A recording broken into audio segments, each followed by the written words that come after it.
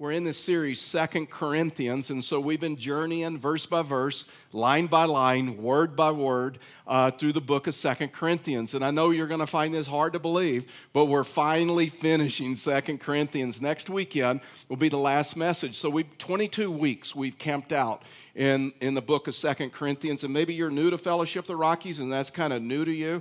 One of the reasons that we take a book of the Bible and we walk all the way through it is forces us to deal with the whole counsel of God's Word, the things that are easy to preach and the things that are not easy to preach, the things that are easy to hear and the things that are not easy to hear. And it forces us to deal with all of those subjects of Scripture. So for the last 21 weeks, we've been journeying through 2 Corinthians. And so we come to this topic that Paul had really been starting talking about in 1 Corinthians, and it's been a thread all the way, and now 2 Corinthians, he is like, this is his last letter to them, this is his last opportunity, and he just bears his soul of some things that he's concerned about for them.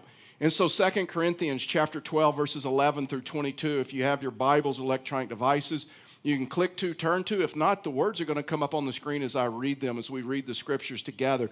The title of this message is The Problem of Immaturity. And so Paul was concerned about this. He was concerned about the immaturity in the local church. And so we know this, right? Emotional maturity, your emotional maturity affects your spiritual maturity. The way you handle conflict, the way you handle disappointment, the way you handle relationships, all of those things, your emotional maturity, listen, your emotional maturity affects your spiritual maturity. Sometimes it has nothing to do with your spiritual maturity. It all has to do with your emotional maturity. The way you handle situations, the way you handle relationships. So Paul's concerned about this. And Paul's concerned about how they're going to finish the race and how they're going to finish their Christian life. And so I was reading an article here a while back about the Indianapolis 500. And people that have witnessed the Indianapolis 500 say there's nothing more exciting and spectacular to witness than the start of an Indy 500. When you have 33, those low, sleek vehicles coming around turn 4 at 200 miles an hour, headed to the checkered flag. The stands are they're standing, they're cheering. The roar of the engines, the flag is dropped, and the race starts. Many people that have witnessed that, and many people that have been in the grandstand say there's nothing more exciting, nothing more spectacular than to witness the start of an Indy 500 race. But we know this. We know that only about 50% of the cars are going to finish the race. Somewhere between 16 to 20 cars are going to actually finish the race. Many of the cars are going to get knocked out along the way, whether it's a wreck or whether it's engine failure, whether it's a gearbox failure, whether it's a fuel issue, a tire issue, it can be something as little as like a $10 bolt, and it knocks somebody out of the race. And so as impressive as an Indianapolis 500, the start of the race, is the more important part is how you finish the race, right? A financial reward does not go to those that only start the race well, but the ones that end the race well. And so as a result of that, you have a pit crew and you have a driver that work together making course adjustments along the way. Why? So that they finish the race well. And so this is what Paul's concerned about. Paul's concerned that there are Christians that do not finish well, that something happens in their life. One of the most famous characteristics is in the Old Testament. His name's Solomon. And Solomon started out his life with God well, but something happened in his life that wrecked him along the way. It was like compromise. And Solomon writes these words in Ecclesiastes, and every time I read these words, they're so sobering to me. That Solomon writes and says, it's not so much how you start out in life, but how you finish in life. And that's encouraging to people like me that met Christ late in their life, right? And you realize that, you know what, whether you're raised in a spiritual home or not, it really doesn't matter, because it doesn't matter how you started out. It matters how you end up, how you finish life well. In the New Testament, Paul was worried about this guy. In fact, as you can read about him in 2 Corinthians, his name's Demas. And Demas once was a partner in ministry with Paul. But Paul would say that Demas did me much harm. He loved this present world more than he loved the Word, more than he loved the Lord. And as a result of that, he wandered away. So when you look at this, it's not enough just to start out the Christian life well. We need to plan. We need to plan for finishing well. It's not impressive at the beginning, but it's impressive at the faithful end. And some Christians have been knocked out of the race dramatically because there was a wreck along the way, and others have just kind of coasted to the sidelines, whether it was betrayal, whether it was hurt, whether it was disappointment or something that they walked through. Paul in 1 Corinthians chapter 3, verse 1, he just says these words. He says, "For my part, brothers and sisters," so now we know he's referring to Christians. He said, "I was not able to speak to you as spiritual people, but as people of the flesh, as babies in Christ." So now Paul's concerned about two groups of people in his church. He's concerned about the spiritually immature. He refers to them as babies. I wanted to talk to you as mature Christians. I couldn't because you're spiritually immature. And then he's talking about people of the flesh. And what he's talking about there, he's talking about people that are going back to their old way of life, people that are trusting their old way of life more than they're trusting in the Lord. And so he comes to this place in 2 Corinthians, and he refers to these people of the flesh that love the world more than they love the spirit world, and these people that are spiritually immature. And so if we're not careful, if we're honest, if we're not careful, we can slowly drift. And we need to be aware of the warning signs, just like a pit crew and a race car driver in the Indianapolis 500. When all of a sudden there's danger signs, when lights are coming up on a dashboard, when warning lights are going off, that all of a sudden they realize that I may not finish well and I need to make course correction. This is what Paul is talking about. So Paul gives them 4 things. And listen, I'm telling you, this sermon was not only hard to write, but it's going to be hard to listen to. And this is one of the reasons why we walk through Scripture, is because we can take these things of Scripture and apply them to our life. So the first thing he gives that you and I know when we are drifting, when you and I know that like we're losing altitude, is when there's a decreased appreciation for spiritual leaders. When all of a sudden in our life, there's like this decreased appreciation for spiritual leaders. Now listen, let me tell you something. On this principle, when I use the term spiritual leaders, I really struggled with that. Because there's a lot of church people that, like, when you read this and you say, oh, there's decreased appreciation for spiritual leaders, people say, oh, I know what he's talking about. He's talking about pastors. No, I'm not talking about pastors. Yeah, pastors are in that. But what Paul is talking about, he's talking about a spiritual leader would be anybody that's contributed to your spiritual life. That may be a mom or a dad. That may be a friend. That may be someone that's mentored you. That may be a life group leader. That may be a Bible study teacher. That may be a ministry partner in the student ministry, the children's ministry. That may be an usher. That may be an elder, a deacon. That may be someone that's taken you on a mission trip. That may be someone that shared Christ with you. That may be someone that has encouraged you or mentored you along the way. So please, it's not just a pastor. Yeah, they're in that group. But something happens when there's no longer an appreciation for people that have spiritually contributed to your life. So here we go. He goes, verse 11. He says, I have been a fool, and you forced it on me. You ought to have commended me, since I'm not in any way inferior to the super apostles, even though I am nothing. And so now then you see that Paul is like losing his mind because they really don't appreciate him. Instead of commending him, they're like forcing him to prove that he's really an apostle.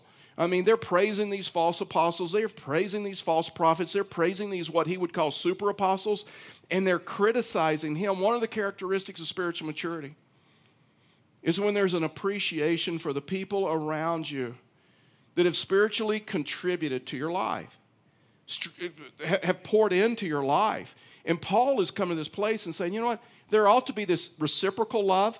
I love you and I want the best for you. And there ought to be this reciprocal love back. And Paul says, I have been a fool.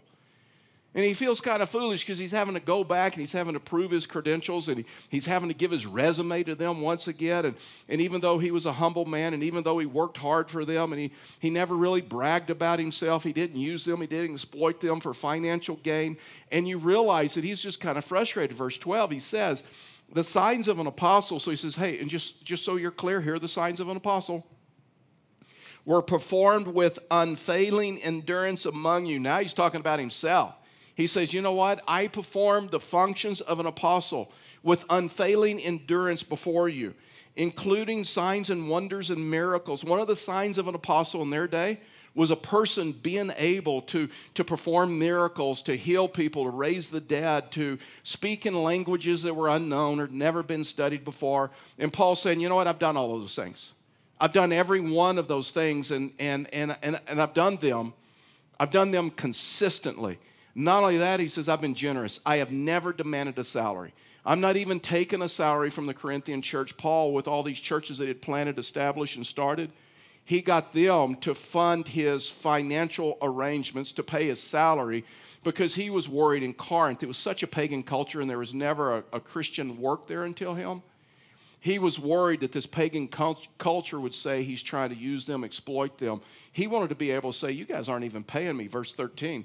So in that way, so in what way are you worse off than the other churches, except that I personally did not burden you? Forgive me for this wrong. Look, I am ready to come to you this third time. I will not burden you, since I am not seeking what is yours, but I am seeking you. For children ought not save up for their parents, but parents for their children. So now all of a sudden you see his frustration. They're like criticizing him.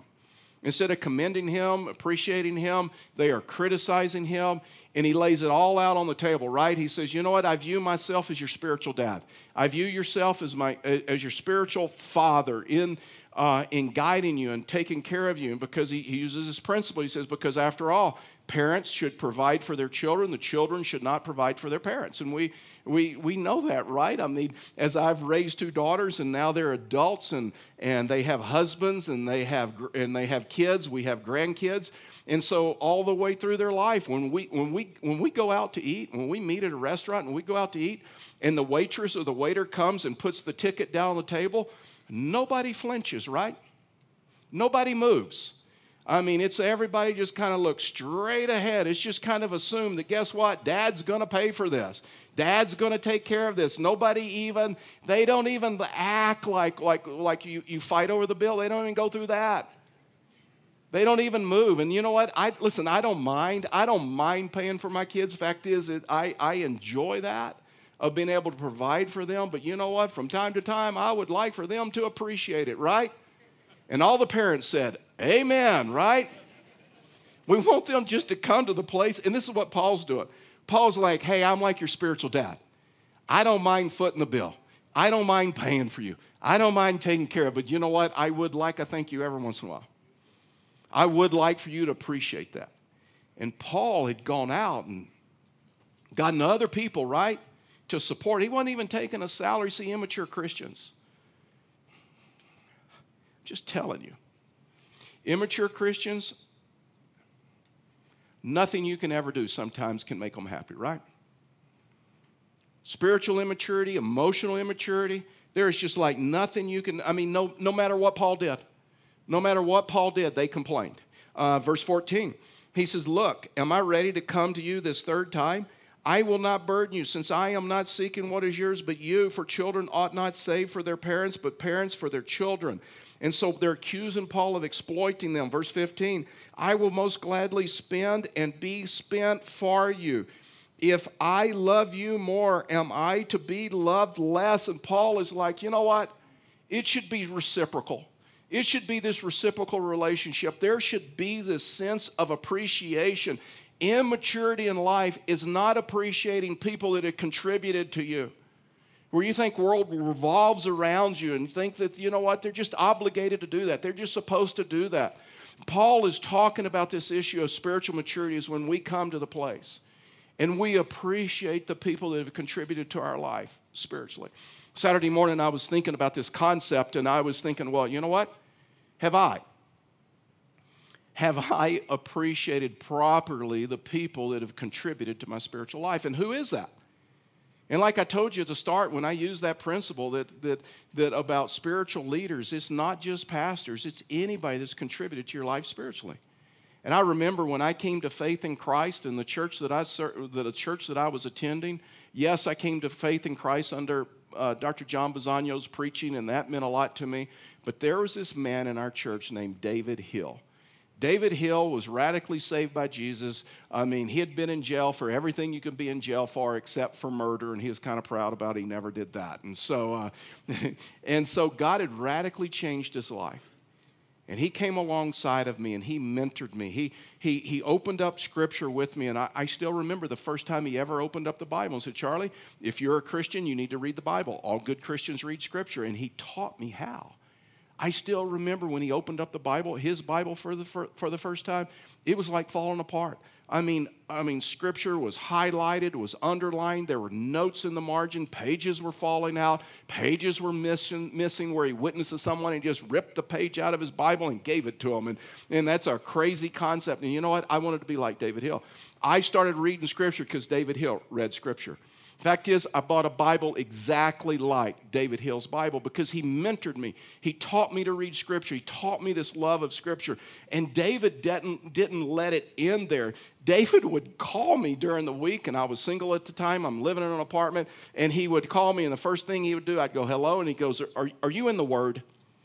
Are you in the Word? Fact is, at one point, because I didn't want to say no, and so, because, I'm like just learning, and so at one point, I thought about naming my apartment in the Word. So no matter when he called, I said, David, I'm in the Word. Fact is, I live in the Word. And I wouldn't be lying, and so, but you know what? That didn't work out so well. And then, because you know what David would say? He says, you in the Word? I'd say, yeah, I'm in the Word. Well, what Scripture? What Scripture? What God's teaching you?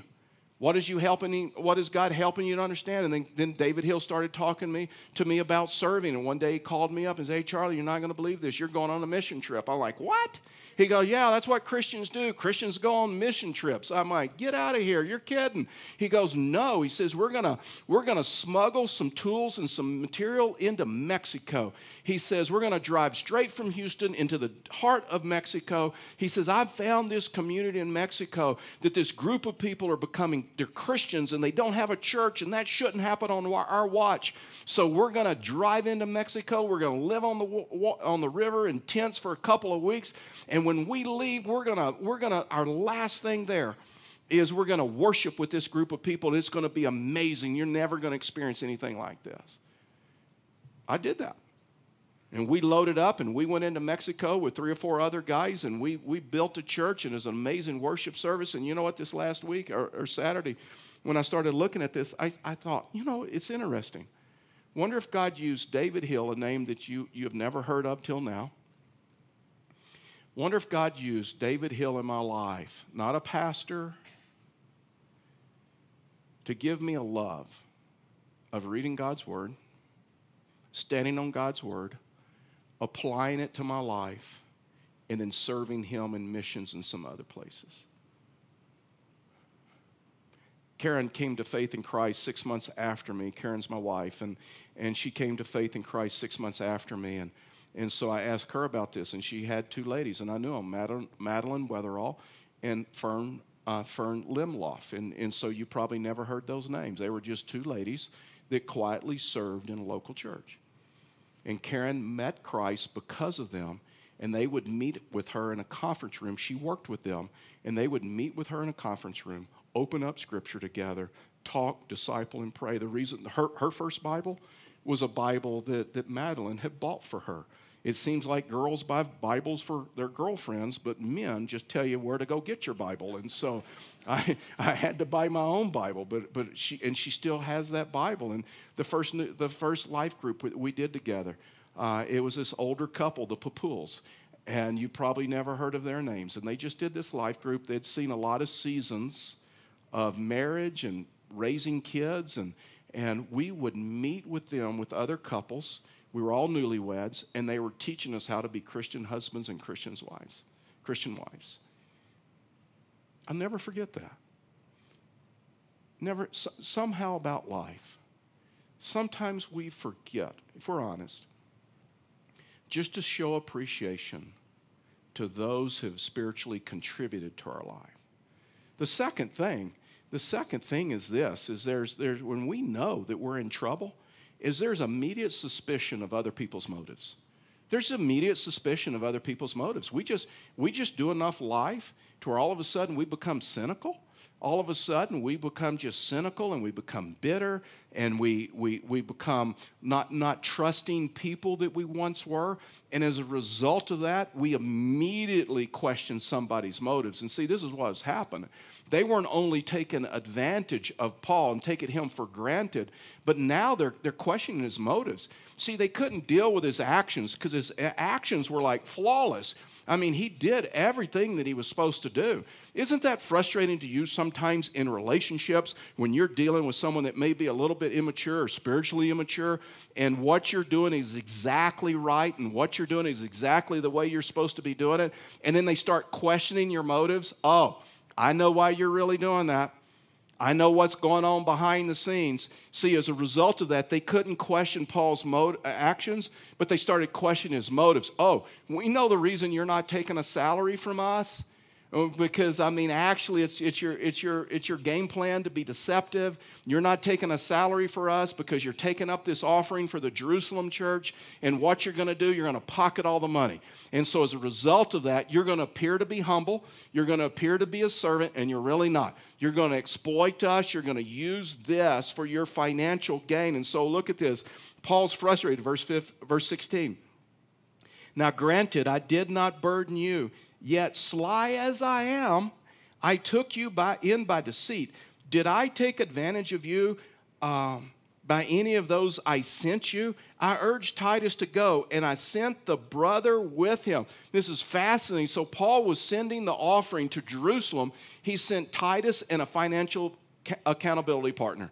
There were more than 2 people in the room. There were more than 2 people counting the money. There were more than 2 people taking the offering to Jerusalem so that you would know that there was nothing improper going on.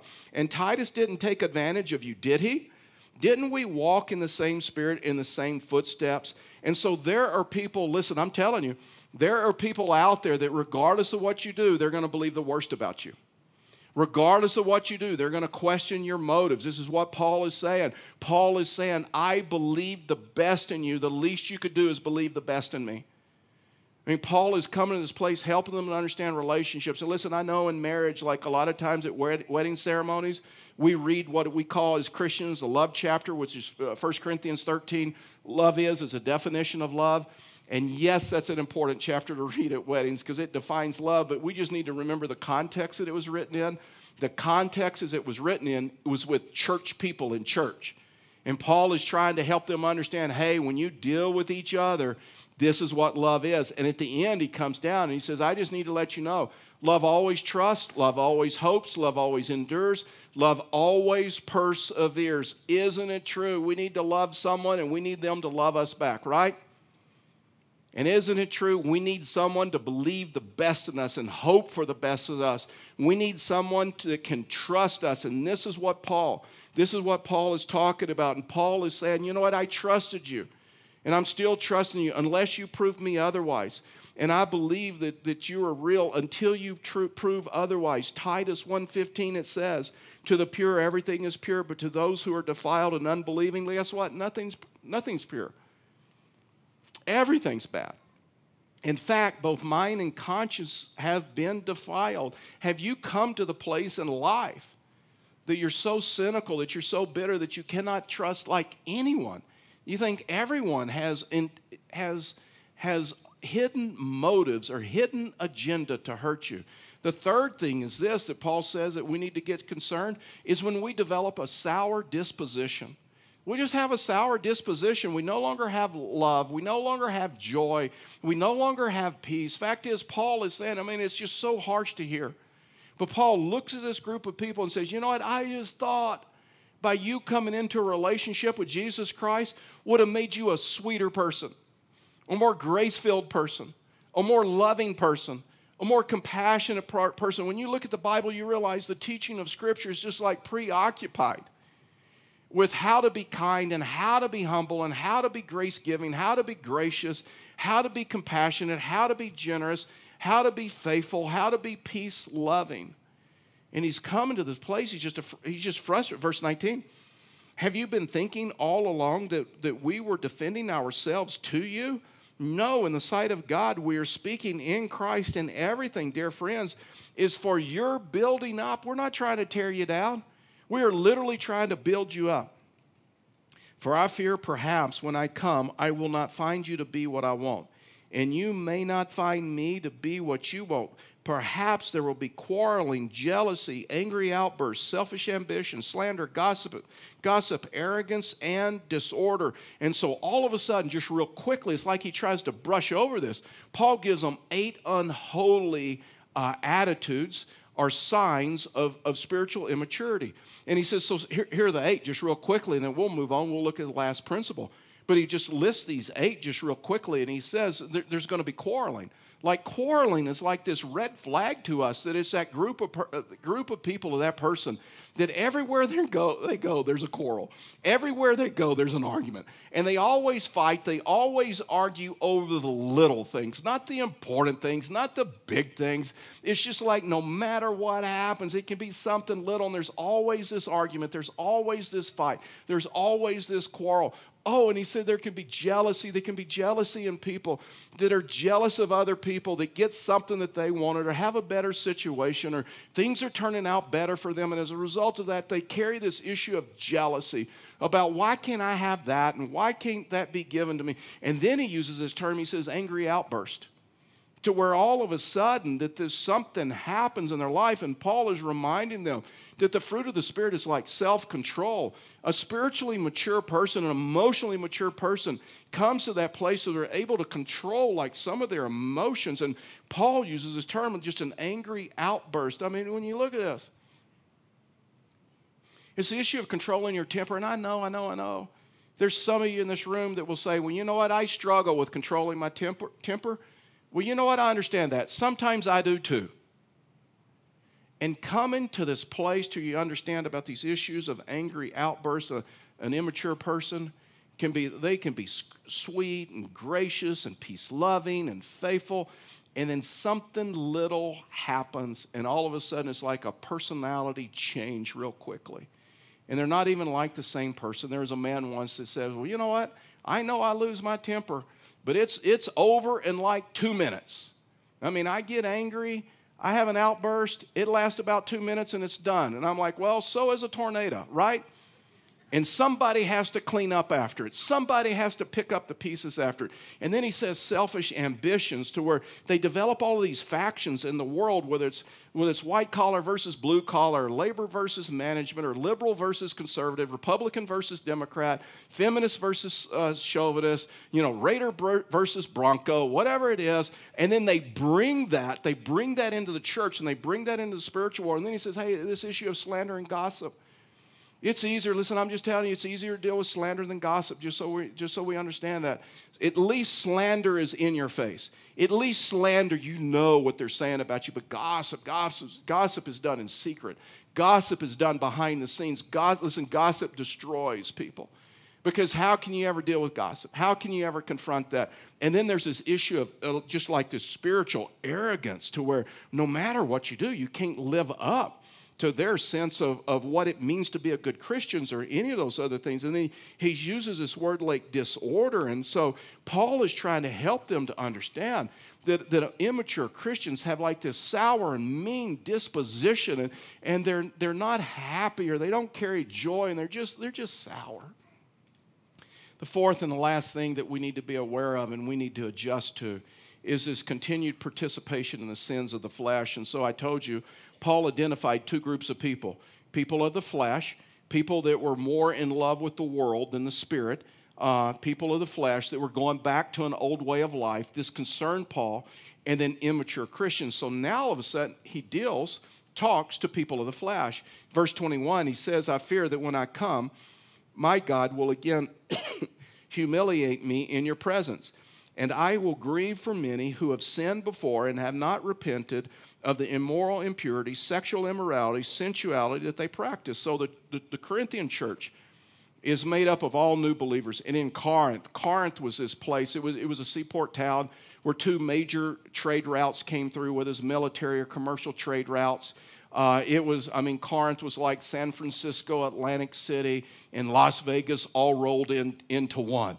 Fact is, it was said of their day that the sailors loved to go to the seaport of Corinth because they had so many prostitutes that were there.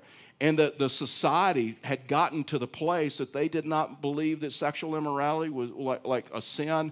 It was like impure, that there was like no right and wrong. There was no absolute truth. And so when you look at this word sensuality, it was like this rebellious spirit that had lost all sense of shame or conviction in this area. And so the Corinthians had come to this place to where they no longer knew what it meant to like repent. And so this is Paul's concern. Paul's concern is you're going back to an old way of life that God saved you out of it just because it's like comfortable to you. And Paul is worried and says, I'm worried that you've ever repented of your sins. Repentance means this. It means a change of mind that leads to a change of a direction. It means a change of mind that leads to a change of way of life. Simon Peter writes about this in 1 Peter chapter 2, verse 11. He says, dear friends, it's so important, we're going to close with this. He said, dear friends, I urge you as strangers and exiles to abstain from the sinful desires that wage war against the soul. Conduct yourselves honorably among the Gentiles so that when they slander you as evildoers, they will observe your good works and will glorify God on the day that he visits. And so Paul is helping them understand about this flesh, that even when we become Christians, our soul is redeemed and we're going to heaven, but we still have to deal with the flesh. We still have to deal with the flesh, so the flesh does not drive us. And he uses his terms, exiles and foreigners. In other words, he's helping them understand, guess what? This is not your home. This is not your home, and you're not going to feel comfortable here. You are not going to feel comfortable here. Now listen, the only way that I can relate to this and help you understand this, because it's such an important concept to grab in church, is this. There's a saying, and the saying's pretty popular in Texas, and I think most of you have heard it, is this, that you can take the boy out of Texas, but you cannot take Texas out of the boy. You've ever heard that? Well, I'm living proof of that. You can take the boy out of Texas, but guess what? You cannot take Texas out of the boy. And sometimes, I'm telling you, I've been here 26 years. I'm still learning, and sometimes I do feel like an exile and a foreigner here. I mean, and I revert back to some of my Texas ways, right? And some of the words and how I pronunciate them. I look at you guys when I say some words and you're like looking at me, did he say that or what? That word only has 2 syllables and I think he used like 6, or those are actually 3 words and he put them all into one. And are you sure about that? And so some of it's the way that I talk, some of it's my comfort. Listen, I am telling you, I am way more comfortable in like just Levi's and an old pair of boots and a bag full of cheeseburgers than I am at some high-end restaurant. I am more comfortable like being out in the woods and being out in some place than I am at being at some high-dollar place. Fact is, I got my preaching boots on now, and I probably shouldn't even tell you this, but these boots, last time I was in Texas, Mark Job, who is Carrie Job's dad, bought these boots for me on the way to the airport, and so the tops is like the Texas flag, right? Because Mark said these boots are more anointed than any other boot that I could ever wear. And so it has the Texas flag and it has the state star, the seal. And then on the sole, I know this is horrible, on the sole, it actually has the cannon that says, come and take it. And I know for some of you that's offensive, and I'm sorry. Fact is, Mark bought me these boots on the way to the airport.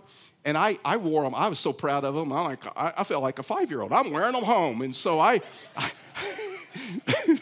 wore them directly to the airport. And I went through TSA. You got to take boots off, right? I'm putting these boots on at TSA. And so if you don't wear boots, sometimes you lift up your leg and, you pull them on. I do that. I didn't know what the sole said. I had not looked at the soles. And so this man screams at me and says, oh, you Texans, you're a bunch of arrogant jerks. And I'm like, what are you talking about? He said, what do you mean, what am I talking about? I'm talking about the soles of your boots. And I said, what do they say? You know what they say. No, I don't. Yes, you do. And so I looked at him and I go, oh, my. I mean, right now, Karen and I were watching a show. I'll try to pronounce it so that you'll hear it. Lone Star Law. And so it's on the Discovery Channel. It's about these Texas game wardens. And so it's helping Karen understand me because she still has a list. In preaching, she'll say, hey, you know what? The T's really silent in that word. You need to pronunciate that word this way, and you shouldn't say it this way, and some of those other things. And so I struggle with that whole thing. Man, just one more thing, because this is just confession time. This may be the most controversial thing I've ever said through COVID. I have never had a slopper. And I have like no desire. I don't even understand the concept. Why would you soak a hamburger in something? I think a hamburger can stand on its own. And listen, I know that's controversial. Believe me, I've had conversations Saturday night, morning at noon, at 9 o'clock this morning, probably more conversations coming. And people are saying, of all the controversial things you said through COVID, now you've told us you've never had a slopper. I don't understand that. Why? Because I wasn't raised with that. I mean, I wasn't raised with that. I'd rather had fried fish with slap your mama on it. And so, and sometimes I revert back to my Texas roots if I'm not careful. That's what Paul's point. The soul is redeemed. Sometimes we revert back to the flesh, old way of life. Paul makes this statement. He says, well, let's just read it. He says this. He says, and I urge you to abstain from the sinful desires that wage war against your soul. Christian circles, it's easier for us to say things like, I'm struggling with sin. I'm dealing with sin. I'm dealing with temptation. No, you're not. There is a war going on. And there's an adversary. And he is waging war against your soul. It is not something you're struggling with. It is not something listen, if you are dealing with it, you'll lose every time. If you try to deal with it, you will lose every time. Paul's concern. A lot of people say, you know what, I'm spiritually strong enough, I can deal with this. No, you can't. This is not something you're dealing with. There is a war going on. And the adversary is waging a war. That's why it is so important for us to come into community. That's why it's so important to appreciate spiritually the things that people have contributed in our life. That's why we need the David Hills. That's why we need the Madeline Weatheralls. That's why we come into community and we build relationships with one another so people can encourage us, can support us in this war that we're in. This is Paul's deal. This is Paul's warning to them. Paul is like saying, let's finish well. Let's run this race. Let's finish well. Let's not allow anything to knock us out of this race because we all desire to hear those words. Well done, good and faithful servant. That's why we're here. That's why we gather. That's why we worship. That's why we open up the scriptures so that we can run this race well and hear those words. Well done, good and faithful servant. Would you bow your heads with me and close your eyes?